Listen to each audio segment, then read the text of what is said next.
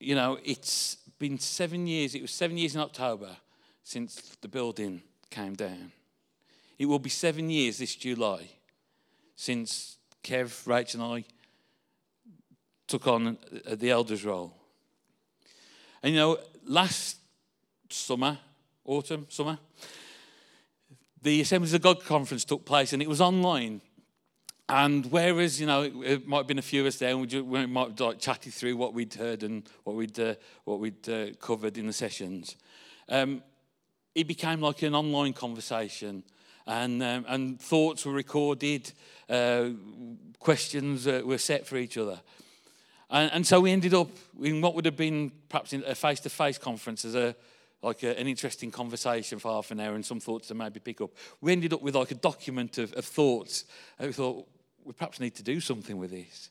We also had a prompt from the Chair of Trustees, Phil Walker, asking whether, as a church, are we in the best shape for what's next? So we've got this marker of 7 years roundabout. We've got thoughts from the conference. We've got a prompt from the Chair of Trustees. Are we in the best shape for what's next? And if we look back over the 7 years so far, we can thank God that He's kept us together. Yeah? I'm thankful that you're here. If you don't like me, sorry. But I'm thankful that you're here. If we look back, He provided Caris for us to meet in. He provided Grace Academy for us to meet in. He provided office space at Blakenall and more recently on the Allenwell. We've made connections along that way. And we thank God for that. But we had the question, are we in the best shape for what's next? So as elders, we agreed that, we would have a review. We'd stop, we'd pause, and we'd get somebody in to help us with this.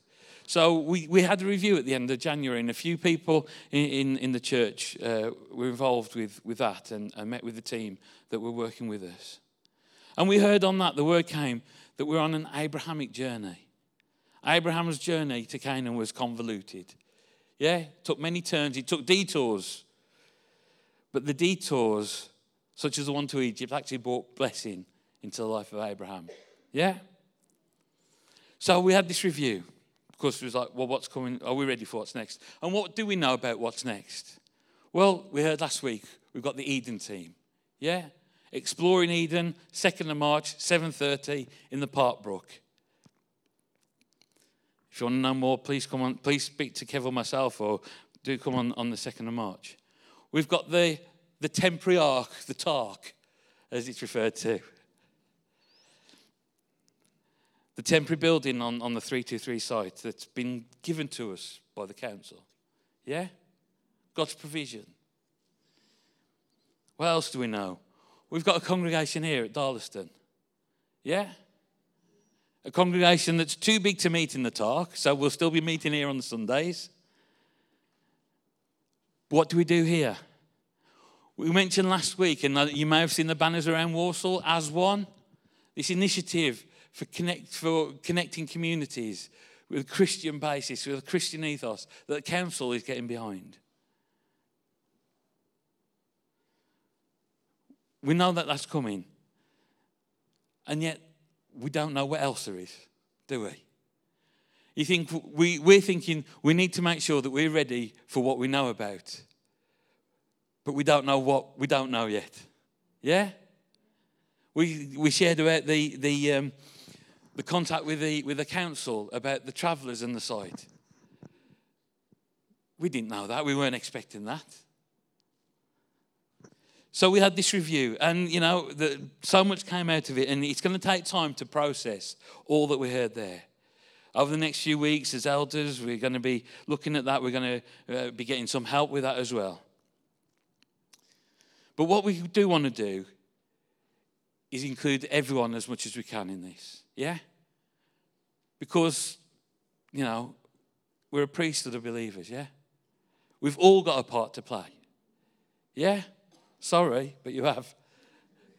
We've all got a part to play.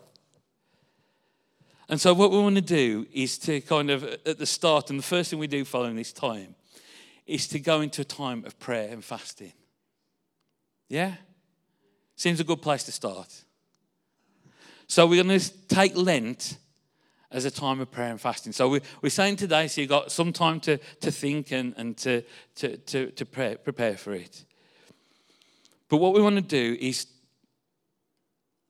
encourage you, can you fast over Lent? It could be, you could fast something.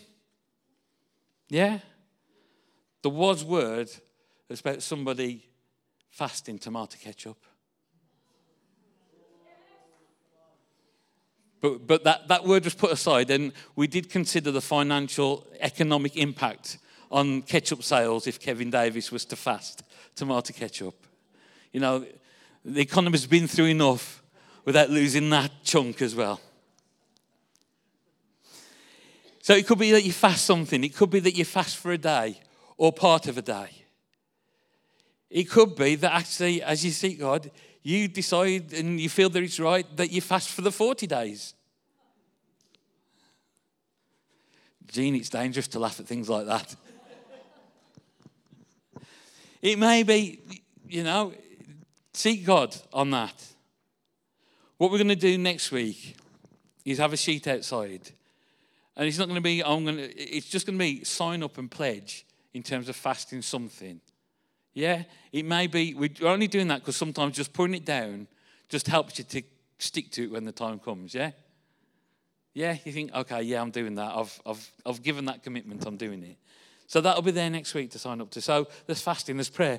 We're going to make space sometime on the Monday night prayer meeting. We're going to put some time in on a Saturday morning at the church office and time on a Sunday morning before the service at quarter to 10 till 10:15, half an hour. Can you come earlier on a Sunday and join the prayer time?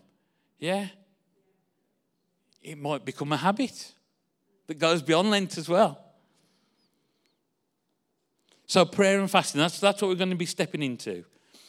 And as we pray and as we fast, we believe that God will reveal more. He'll give people words, knowledge, revelation.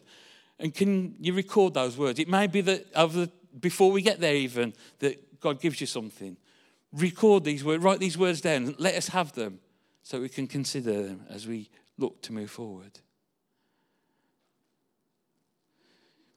There was another word that came from the weekend. There's as a church, we perhaps, if you're into your cars, if there's a problem with the car, it can go into limp mode. Yeah? Where it'll just give you enough power to keep the wheels turning to get you home. Yeah? And the word was, as a church, we're going to move out of the survive mode to thrive. Yeah? It's time to thrive. So, why are we doing it? Well, we're not doing it because we want a new building. We're not doing it because we want a new building. We're doing it because of those reasons there. Yeah? Because it should bother us that people don't know Jesus. It should bother us that that this building will have a resource to be able to reach people. That's why we're doing it. That's why we're doing it. So, does that excite you for what's coming next? Yes. So this week, just stop, consider, what can I fast? What prayer time can I commit to? Those are times, I said times together, but you can pray whenever you want to throughout the time. If a couple of you want to meet at other times during that to pray together, please do. But that's where we're moving into next. And we'll say more about the review in the weeks and coming. But that's where we're starting, prayer and fasting, because it's our responsibility to share the good news, to reveal God's righteousness to those around us. Thank you for listening this morning.